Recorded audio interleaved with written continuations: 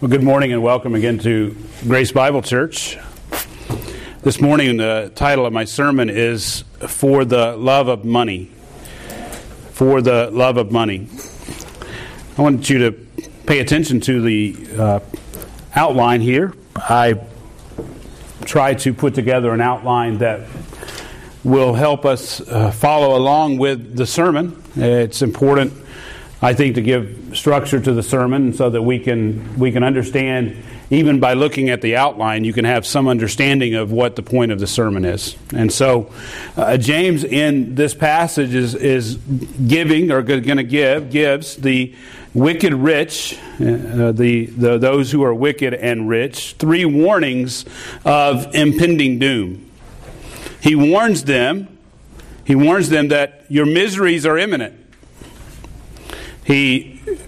So number two, he warns them that your means are ineffectual.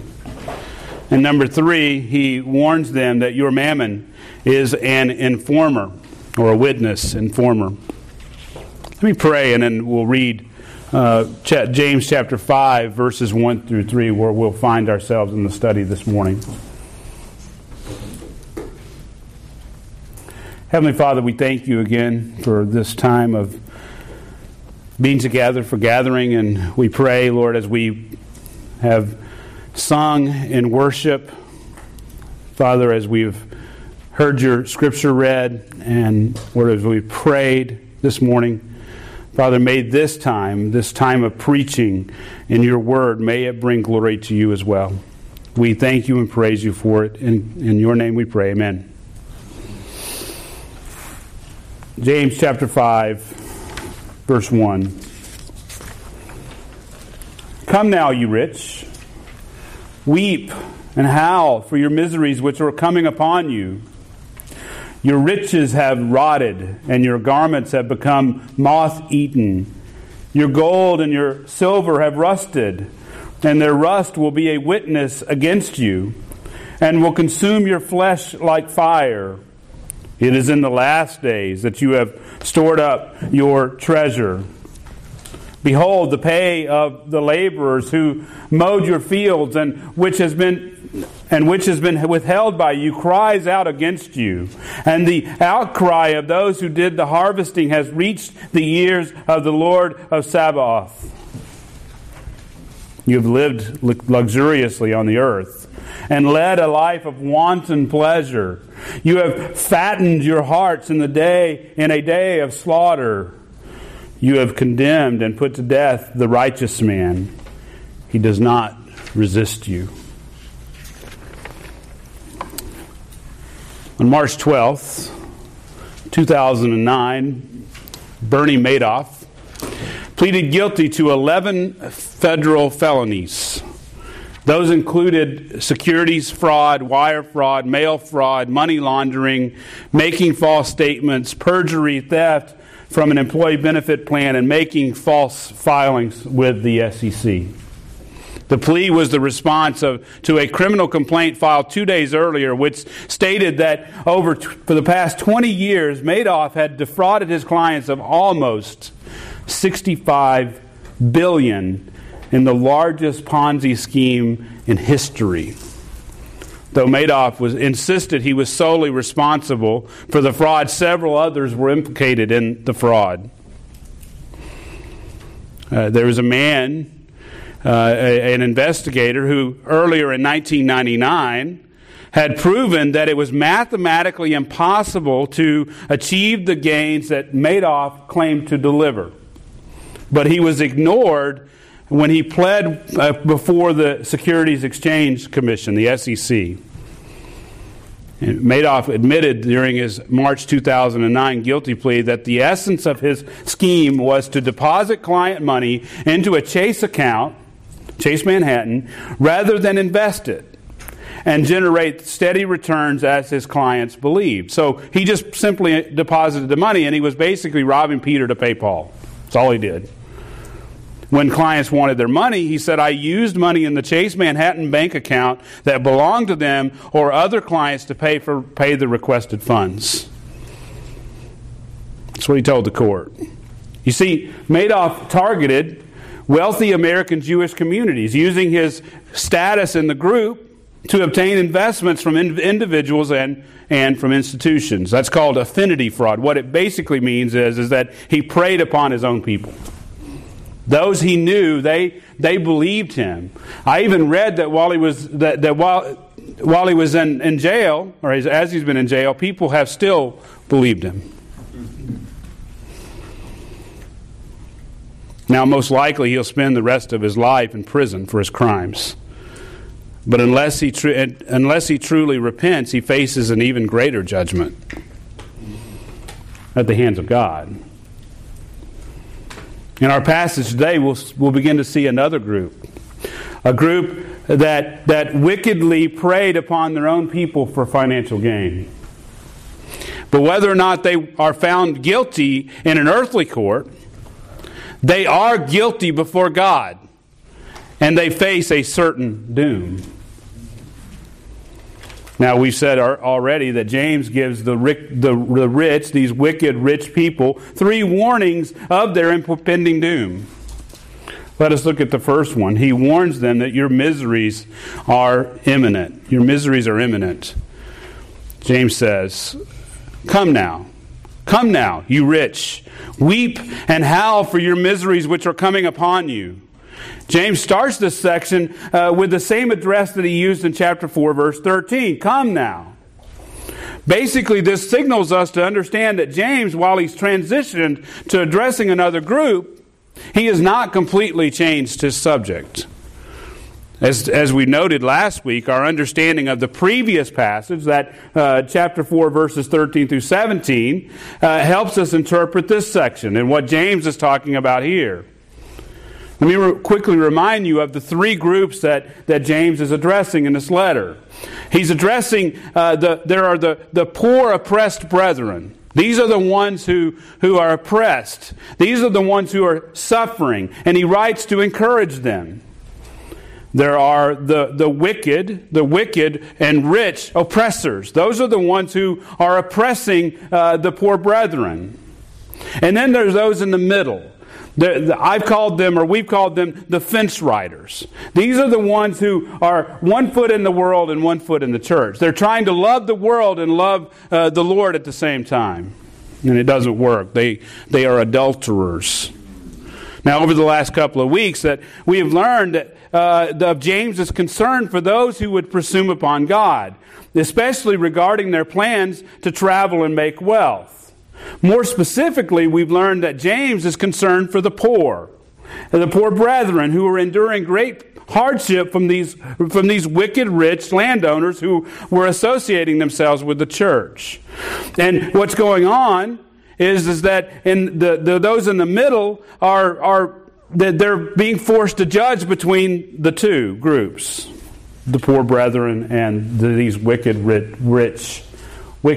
and rich landowners. Now, we can't be exactly, or can't be certain of the exact nature of their relationship. These wicked and rich folks, we can't be exactly certain of the nature of their relationship, whether they consider themselves to be a part of the group or if they're truly on the outside. But either way, these rich landowners seem to be taking great advantage of some of the poor brethren. And we know that there's these people in the church that we've called the fence riders. These are well-to-do, so-called brethren who are clearly a part of the assembly. So let me make sure we reset here. We understand that the poor brethren that are being oppressed are a part of the assembly. They are part of Christ's church. Then we have these wicked and rich oppressors that we're not quite sure. We know they're associated with the church, but we're not quite sure how they're associated. And then we have these people in the middle, these fence riders that are trying to have it both ways. We've said they're trying to have their cake and eat it too. These people are well-to-do brethren who are clearly a part of the assembly. They're in the church, but they're trying to show friendliness to the world. They have influence in the body of Christ, and they're probably in a position of even rendering judgments in the context of church life. Again, this is the fence riders. This is the group in the middle. But James is concerned that they're showing partiality toward the rich and are guilty of hurting other Christians. And clearly some of the poor brethren have even died because of these partial judgments, making these people these fence riders, these people who are trying to be friends with the world, culpable even for murder. But because they could still repent, James exhorts this group more than any of the others. I think actually he primarily writes to encourage the oppressed brethren. Right? He starts the letter off, consider it all joy when you encounter various trials. So he's writing to encourage the oppressed brethren, but he speaks more to these fence riders, for these people in the middle, than he addresses anyone else, than he addresses the other two groups. Let me show you. Let me give you 6 quick ways that he addresses these people in the middle. In chapter 1, verses 13 and 15, the first way, he warns them. He warns them against the deadly nature of sin. He tells them that sin, temptation, is dangerous, and to avoid it. Number 2, in James 1, 19 through 26, he alerts them of the danger of being merely a hearer of the word and not a doer. He's telling them that they not only need to hear the word of God, but they need to act upon the word of God. And third thing he warns them. He warns them against rendering partial judgments against the poor man and for the rich. That's James chapter 2, verses 1 through 13. 4, the fourth way. He informs them that their faith is a dead faith. Even it is a dead faith if it does not have works which shows their faith to be real and true. That's James 3, 13 through 18. I'm sorry, that's James 1:27 and James 2, 14 through 26. Fifth, he cautions against jealousy and selfish ambition. That's James 3, 13 through 18. Sixth, he pleads with them not to be friends with the world and that they are committing spiritual adultery by trying to be friends with the world and friends with God at the same time. That's James 4, 1 through 5. Now I said 6, but actually I think I ended up with 8 ways. Seventh, he exhorts them that they must repent of their sins and submit to God's grace and humility. That's James 4, 6 through 10. 8, he shows them that loving their neighbor takes priority over their plans for travel to make money. It's James 4, 13 through 17.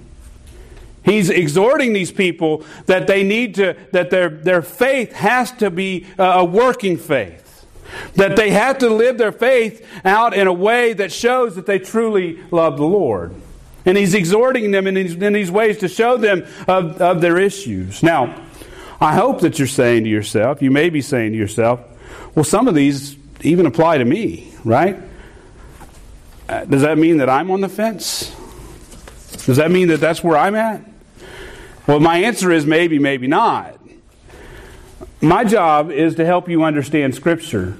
My job is to help you see what's going on here. And so we must understand James's audience and understand the situation to rightly interpret the Word.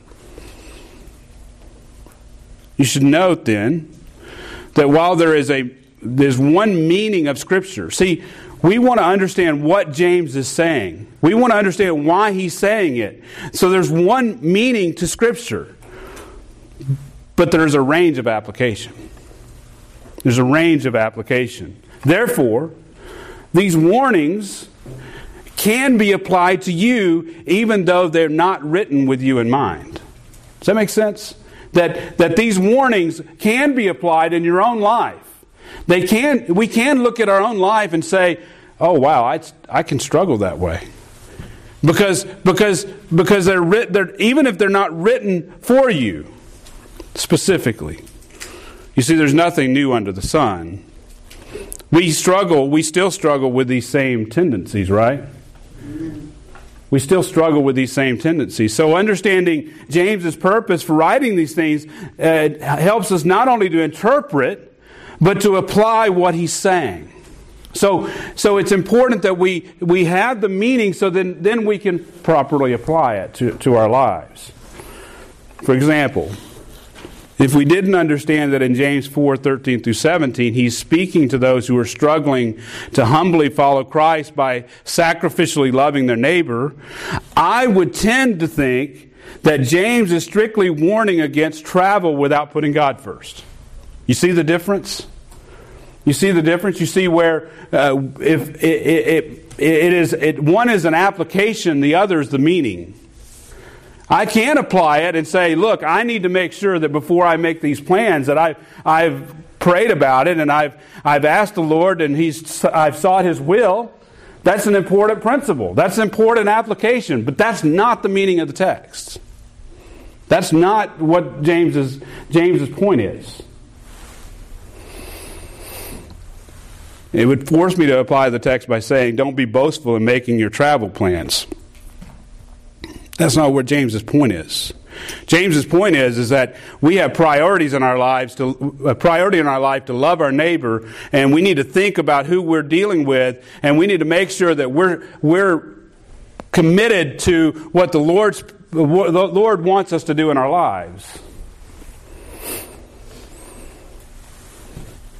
I might even in verse 14 be just tempted to simply preach about the brevity of life.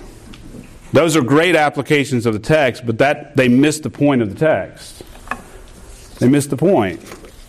In other words, we limit the range of application when we don't understand the true meaning of the text.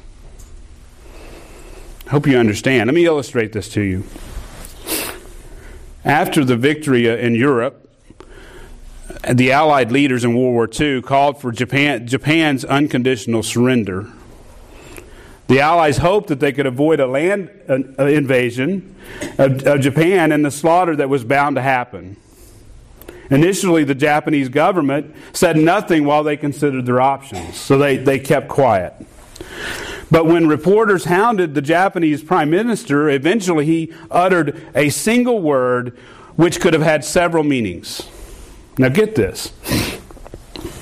The prime minister meant to say no comment. No comment, simply. But his choice of words is probably one of the most tragic decisions ever made. Unfortunately, the word was translated by the Allies as meaning not worthy of comment, held in silent contempt. You see the difference? You see the difference? The Allies, particularly America, were sick and tired of Japan's kamikaze spirit. So they took the word as an insult of the highest order and rejection of their demands for peace. And we all know what happened next. Beloved, we have to understand the context. The context of what's going on as we interpret Scripture is important. History tells us what happened next when it was misinterpreted what this Japanese prime minister said. But I'm telling you right now, the misinterpretation of Scripture has even more tragic consequences than this story. Therefore, we have to be very careful in our interpretation so that we can properly apply the text in our lives. So back in James 5:1, James makes his intended audience very clear. He says, "Come now, you rich." We've already shown who these people are. They're these wicked landowners who are oppressing the poor brethren for further financial gain. In other words, they're getting rich off the backs of poor Christians by taking advantage of them. Taking advantage of their situation. Now let me make sure you understand. If I misinterpret that, then I might say it's wrong to have money, right? It's wrong to have wealth. But it's not. That's not what's going on here. Having wealth is not the issue. It's how you're dealing with it with your heart, in your heart. Or am I loving my Lord, and am I loving my neighbor with what He has given me? Now, at this point, we need to consider what their association, these wicked landowners, what their association is within the church. In other words, are they a part of the assembly? It's important for us to get a grasp of this. Commentators seem to be split on this question. Some believe that they were outsiders, that they were associated by some sort of financial arrangement to some in the church. Now, this seems possible because James describes these rich ones as making appearances, in James 2, making appearances in their assemblies for the sake of these judgments. But this would imply that these people were not a regular part of the gatherings. John MacArthur says this: James is obviously speaking to people who, though on the outside, may affirm faith in Christ and love for God, yet they obviously love money. And their life is totally controlled and governed by that love of money. And so their spiritual state is revealed in the matter of their relationship to riches. Now, some then, this is end quotes, believe that these people are tares, that they've been sown in among the brethren. These rich landowners. They argue that James addresses them directly in this letter. Come now, you rich. And so that they would have they would have been a part of a normal part of the regular gatherings. Now, I'm not sure it matters one way or the other. But I think that these people were probably loosely associated with the church. But they were not a regular part of church life. They may have feigned faith in Christ and a love for God to get close to these believers, but we can't be for certain. Now, it has been noted, we've noted, that James may be merely speaking of the rich, though he does not write to the rich themselves. But you think that doesn't make a lot of sense. You would think, so if they're on the outside and he's actually writing a letter and that's going to be read to the church and he says, come now you rich, then you would expect them to be sitting in the church. Now, I think though that they're probably on the outside. And I think he's probably writing to encourage the saints. He's probably wanting them to encourage them then to bear with patience the violence of the rich. He's wanting to encourage them of what is going to happen to the rich if they continue to oppress in the way that they've been doing so. Now, we have to understand, and I think let me kind of close the loop on this. I think that James knew that these wealthy landowners had their eyes and ears within the congregation. I think that James knew that when the letter was read, that even if they were on the outside, even if they were just loosely associated with the church, that they would hear what James had to say. That they would hear it because they had their eyes and ears in the congregation. And I think that James knew that. So I think that James addresses them as if they are actually sitting in the congregation and that they are actually hearing the letter be read. Now, it's probable that the arrival of a letter from James would have caused quite a stir in the community. And you think about it, they get this letter from James, from Jerusalem, and it would have caused quite a stir. Hey, we're going to be reading James's letter this evening. We're going to come together and read James's letter. So you would think that these wicked rich landowners would know that, right? So it's no stretch to me to understand them to be outside the church, not a part of the regular gathering, but still know what's going on.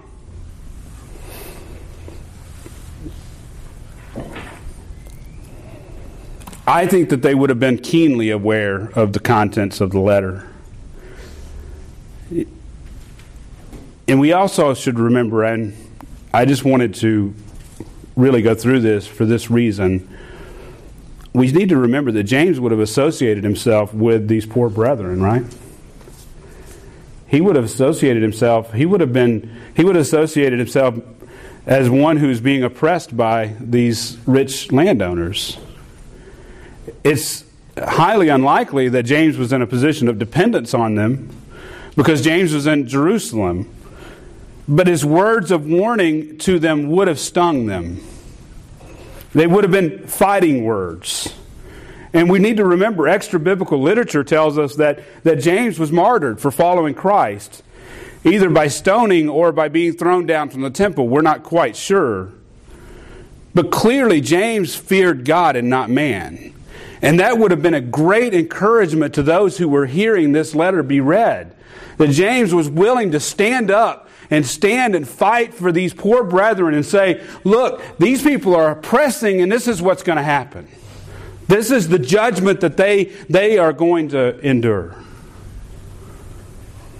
And he tells the rich then to weep and to howl for their miseries which are coming upon them. To weep and howl. This term weep is commonly used to describe the weeping of those who are suffering the Lord's judgments. In Isaiah 13:6 it says, wail, for the day of the Lord is near. It will come as destruction from the Almighty. Hosea 7:14 says, and they do not cry to me from their heart. When they wail on their beds for the sake of grain and new wine, they assemble themselves and they turn away from me. This word howl, it could be translated howling with grief. It actually sounds like the action it describes. It's an example of this in English would be tick-tock, the clock, tick-tock. And so this word for howl has that same idea of when you say it, you would hear the sound. A similar word is employed in Mark 5:38 when Jesus entered the house where a synagogue official's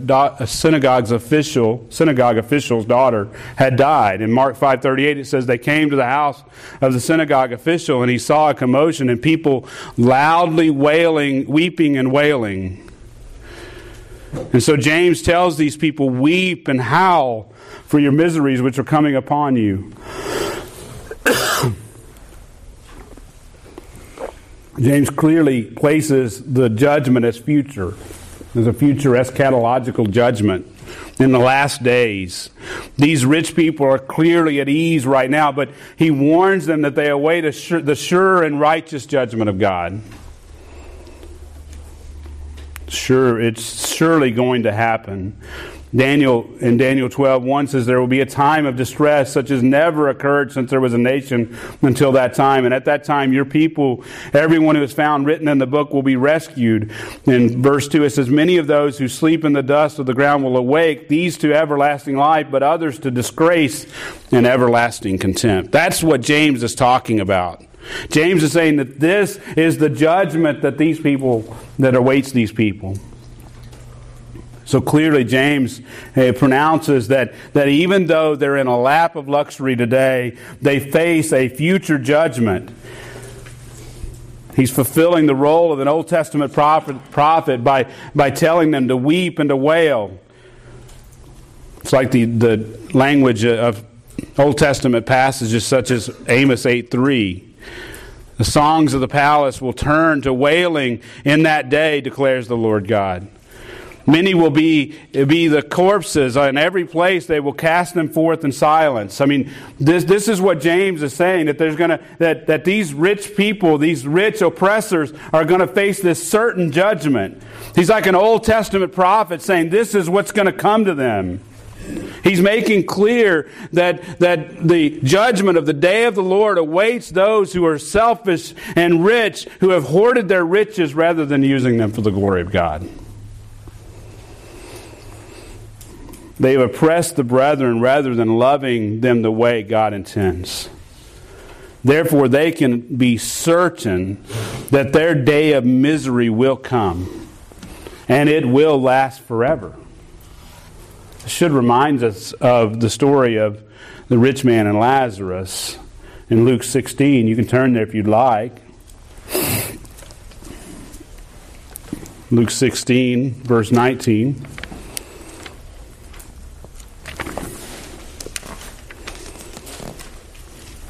Says there was a rich man and he habitually dressed in purple and fine linen, joyously living in splendor every day. And a poor man named Lazarus was laid at his gate, covered with sores, and longing to be fed with the crumbs which were falling from the rich man's table. Besides, even the dogs were coming and licking his sores. Now the poor man died and was carried away by the angels to Abraham's bosom. And the rich man also died and was buried. And in Hades he lifted up his eyes, being in torment, and saw Abraham far away and Lazarus in his bosom. And he cried out and said, Father Abraham, have mercy on me, and send Lazarus, so that he may dip the tip of his finger in water and cool off my tongue, for I am in agony in this flame.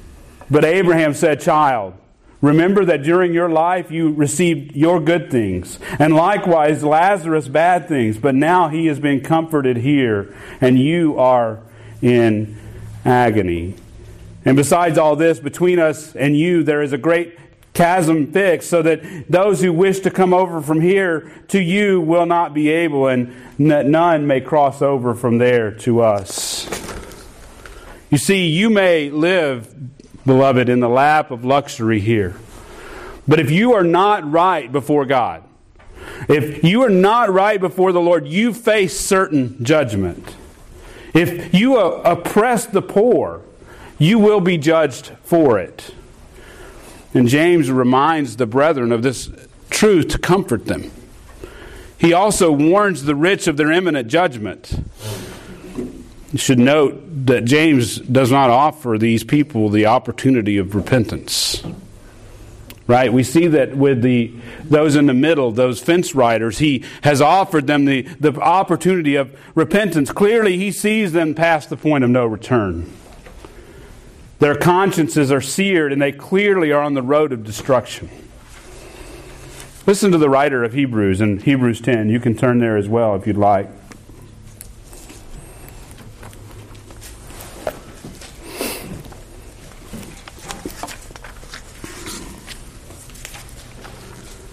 Hebrews 10, verse 26.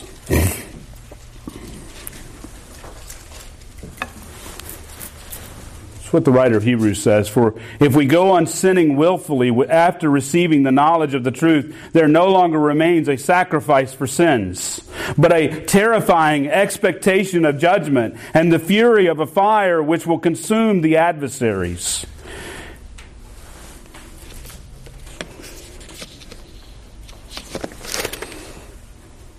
Look at verse 31. It is a terrifying thing to fall into the hands of the living God. That's what these people faced, because they went on sinning willfully. And what the writer of Hebrews says is that if you go on sinning willfully, there no longer remains a sacrifice for sins. What we've seen. Well, I want to show you this too. It's instructive for us to hear the rest of this passage. Look at verse 32. But remember the former days, when after being enlightened you endured great conflict of sufferings, partly by being made a public spectacle through reproaches and tribulations, and partly by becoming sharers with those who were so treated. For you showed sympathy to the prisoners and accepted joyfully the seizure of your property, knowing that you have for yourselves a better possession and a lasting one. Therefore do not throw away your confidence, which has great reward. For you have need of endurance, so that when you have done the will of God, you may receive what was promised. Does that sound familiar of what's going on with James? You've joyfully accepted the seizure of your property, right? Knowing that you have for yourselves a better possession and a lasting one. Is that not what James is talking about? He is warning those who would do these things to them, to these poor brethren who are being subjected to this suffering. He's warning these oppressors against this type of activity. And in doing so, he's encouraging the brethren. Well, we've seen James's first warning: your miseries are imminent. They're coming. You can't stop it. Let's look at the second warning.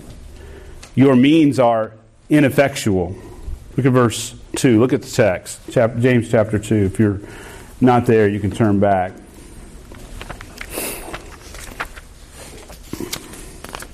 James chapter 5, that is, verse 2. James writes, "Your riches have rotted, and your garments have become moth-eaten. Your gold and your silver has rusted, or have rusted." Many rich people then have one thing in common. They trust in their riches. In this case, these people had gained their riches by wronging their neighbor. They were dishonest and they were wicked. And they used dishonest scales, which God hates. In Proverbs 20:23, it says, "Differing weights are an abomination to the Lord, and a false scale is not good."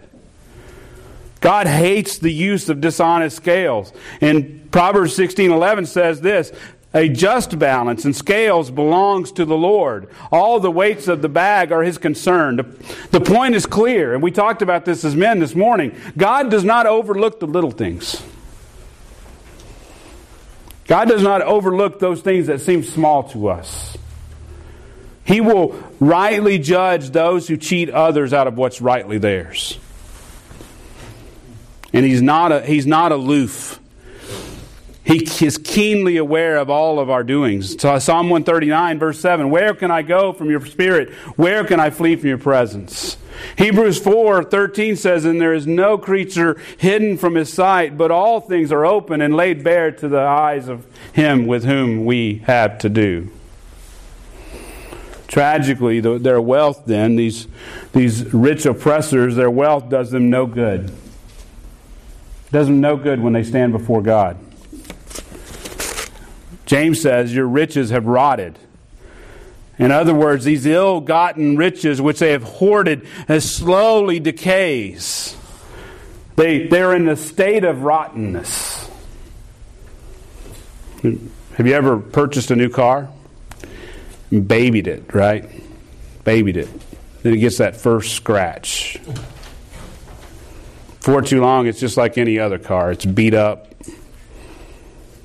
Too many miles to be worth much. You ever looked at the owner's manual of an old car? You see the picture on the front of the owner's manual? It's all pristine. And you look at the car and go, what happened? Right? Once upon a time, I worked at a scrapyard for a few months. And we had a shredder there at the scrapyard, and that shredder would shred old cars in 5 seconds or less. The power was amazing. I had the opportunity to run it one day, and you could literally open up the jaws of this, and a car would go in, and in 5 seconds later, pulverized, gone. Literally gone. As if it didn't exist ever before. It completely pulverized it in seconds. The cars that we shredded, that were pulverized in seconds, just a few years before were pristine. Right? I mean, they decay. That is the nature of riches in this world. They decay and become rotten. Fine clothes go out of style and they hang in the closet and become moth-eaten.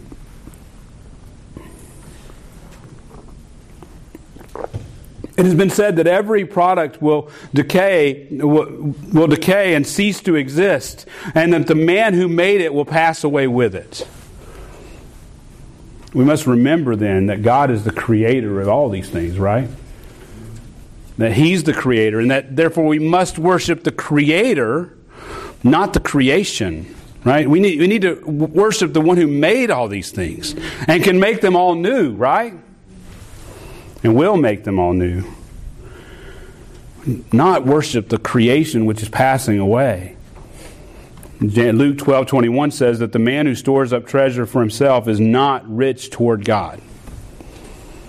We need to remember the words of Jesus in Luke 12:33. "Sell your possessions and give to charity. Make yourselves money belts which do not wear out, and unfailing treasure in heaven, where no thief comes near nor moth destroys.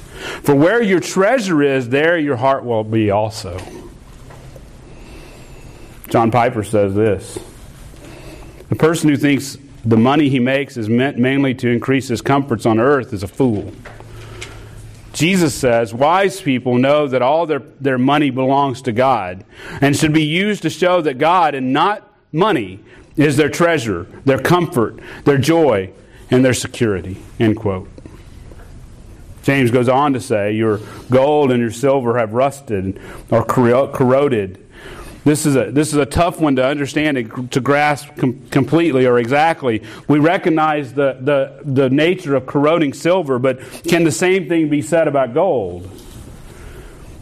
We could spend an extended period discussing whether gold can rust or corrode, but I think James's point is clear. I think that we should take his words as hyperbole. Not meant to be taken literally, but having a rhetorical punch. The point is that you're so secure in your wealth, but you don't even know that even your gold will come to ruin. Even your gold will come to ruin. You're so secure in it, but even the gold that you think is always going to be there is going to come to ruin. And we must not forget that our Lord used similar words for the destruction of earthly wealth. He says this in Matthew 6:20, but store up for yourselves treasures in heaven where neither moth nor rust, that is, destroys, and where thieves do not break in or steal.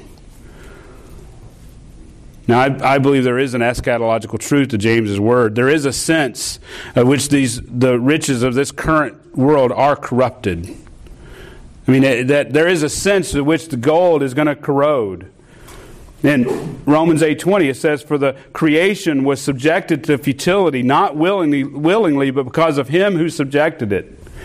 And in hope that the creation itself will also be set free from its slavery to corruption into the freedom of the glory of the children of God. For we know that the whole creation groans and suffers the pains of childbirth until now. It's Romans 8:20 through 22. All things that we see today will pass away, and all things will be made new. In other words, what you have in this world, even your gold, that seems so stable, doesn't amount to a hill of beans. Doesn't amount to nothing. The more you try to hold on to what you have, the more corruption you'll see.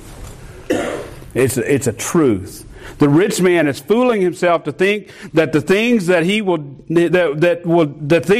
do him any good, that those things will do him any good, especially when he stands before God in judgment. It doesn't matter how much gold he possesses.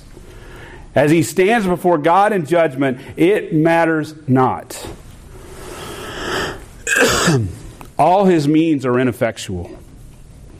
He can't even use his riches to stave off his own death. Reminds me of Herod Agrippa in Acts 12. He was the grandson of Herod the Great. We could make a study of Herod the Great. But in Herod Agrippa, in Acts 12:21 says this. It says, having put on his royal apparel, took his seat on the rostrum and began delivering an address to them. The people kept crying out, the voice of a God and not of a man. Verse 23, and immediately an angel of the Lord struck him because he did not give God the glory, and he was eaten by worms and died. That's pretty bad, isn't it? Didn't matter how much he had. He stood and took the praise of man, and an angel of the Lord struck him and he died. His riches didn't even stave off his death. Well, we've seen the first two warnings to the wicked rich. Your miseries are imminent, and your riches are imminent, and your means are ineffectual. Let's look at the third one. Your mammon is an informer. Your mammon is an informer. Look at the last part of verse 3. And their rust will be a witness against you, and will consume your flesh like fire. It is in the last days that you have stored up your treasure. These are horrifying words to those who trust their riches to save them. We must remember that the rich in this passage are not they're not condemned simply for their wealth. They are condemned for how they use their wealth and how they got it. in the first place. As we said earlier, just to say that this text applies to all wealthy people would be a misinterpretation of the passage. It applies to those who have sinfully gotten their wealth or sinfully done wrong to other people to get their wealth and are sinfully then using their wealth for their own pleasure. But these terrifying words should, though, be a caution for any of us who desires to get wealthy. That makes sense? If you sit here and you have a desire to get wealthy, these words should be a huge caution. John Owen says this: as men's diversions increase from the world, so do their entanglements from Satan. When they have more to do in the world than they can well manage, they have more to do from Satan than they can withstand. End quote. Beloved, God may well give you the ability to make money, but you must never forget where that wealth comes from. And as we said last week, nothing will reveal your heart quicker than wealth. And beloved, believe me when I tell you that success can take you places that your character can't sustain you. Let me say that again. Make sure you hear it.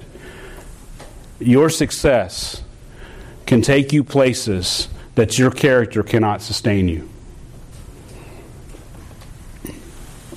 And when you have all that you think you desire, the rust of your wealth will be a witness against you. James says that it will consume your flesh like fire. Many of you may remember the Indiana Jones movies, and I'm not making movie recommendations, and I don't usually use movies as an illustration, but there is a scene from the first Indiana Jones movie, The Raiders of the Lost Ark, where the German officers open up the Ark of the Covenant, and the judgment of God is depicted by their flesh being melted away. It's kind of a crazy scene. It's probably now that you look at it, it's different than what it was back then, but with the way movies have changed. And of course, this is fictional, right? But the horrifying truth is much worse. That's fictional, but the horrifying truth is much worse. For those who trust in their riches, especially those who have lied, cheated, and stolen to get those riches, there is a horrifying reality of judgment that will come upon them. And their judgment will be never-ending.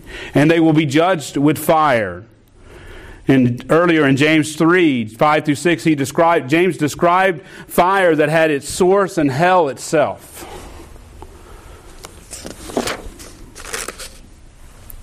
The language that James uses is metaphorical. He even seems to mix his metaphors, but he describes something that's all too real. We can't then, beloved, avoid the teaching of hell and judgment. Listen to Ezekiel 15:7. And I set my face against them, though they have come out of the fire, yet the fire will consume them. Then you will know that I am the Lord when I set my face against them. Jesus himself spoke of judgment by fire. In Matthew 13:41, the Son of Man will send forth his angels, and they will gather out of his kingdom all stumbling blocks and those who commit lawlessness, and will throw them into the furnace of fire. In that place there will be weeping and gnashing of teeth. See, James's warnings are designed to provoke a response. Now, think about this with me. What response? Repentance. Repentance. Especially from those who are riding the fence. Especially from those who are desiring to go and make wealth and are forgetting their brethren in the process. As they see the nature of judgment, if they continue down the road they're on, as they seek after riches and pleasure, they see that they can have all they want on this earth, but their gain will only serve to judge them in the end. James wants them to repent and to turn from it. James doubles down by saying that it is in the last days that you stored up your treasure. This doubles down on the imminent nature of God's judgment. It's coming. You can't avoid it. You must live as if Christ will return anytime. And beloved, we must believe and understand that we are living in the last days. Jeremiah 23:20, the anger of the Lord will not turn back until He has performed and carried out the purposes of His heart. In the last days you will clearly understand it. It's coming.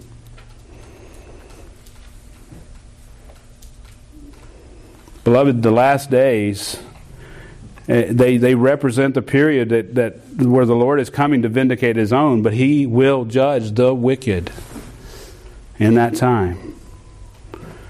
But as the author of Hebrews writes, beloved, we are convinced of better things concerning you, things that accompany salvation, though we are speaking in this way.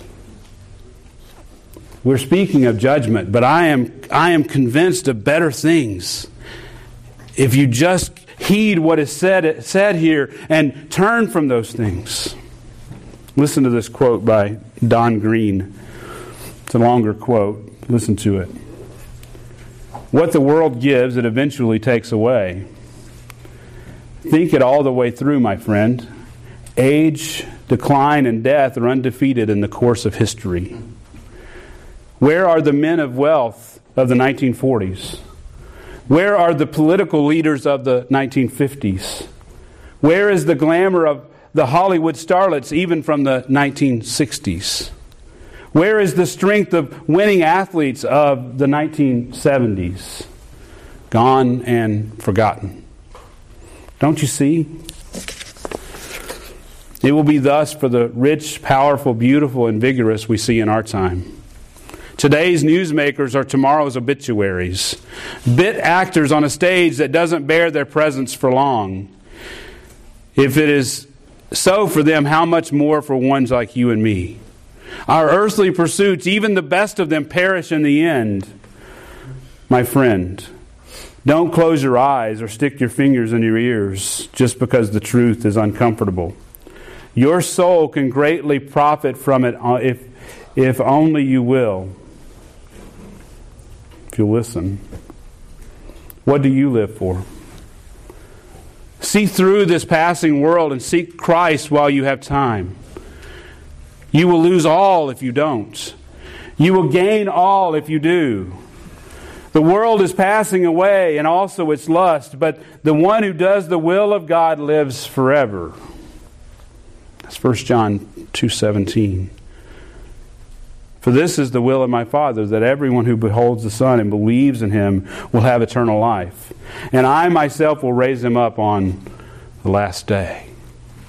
John 6:40. We end this with a quote from Jim Elliot. He is no fool who gives that which he cannot keep to gain what he cannot lose. Beloved, you may be poor, but don't seek after wealth for your own comfort. Don't seek after it for your own pleasure. Don't look with envy toward those who have more than you. Rather, whether you have money or not, don't seek after wealth. But seek Christ, and He will raise you up on the last day. He will certainly not cast you out. He may have given you the ability to make money, and that's okay. But I urge you to use it for His glory. And don't cheat others to get more of it, and don't hoard it. J.C. Ryle says, nothing, I am sure, has a tendency to quench the fire of religion as the possession of money. Beloved, it has also been said that the fellow that has no money is poor, but the fellow who has nothing but money is poorer still. Let us pray. Heavenly Father, we thank you again for this passage of Scripture. Lord, it's heavy hitting as we consider these things. Yet, Lord, I know that your word when preached hard, when we preach hard things, produces soft hearts. I pray our hearts would be soft to it. I pray that we would consider these things and consider this world that we are passing through, that it is here today, gone tomorrow. And so are we. We pray these things in the name of our Lord Jesus Christ. Amen.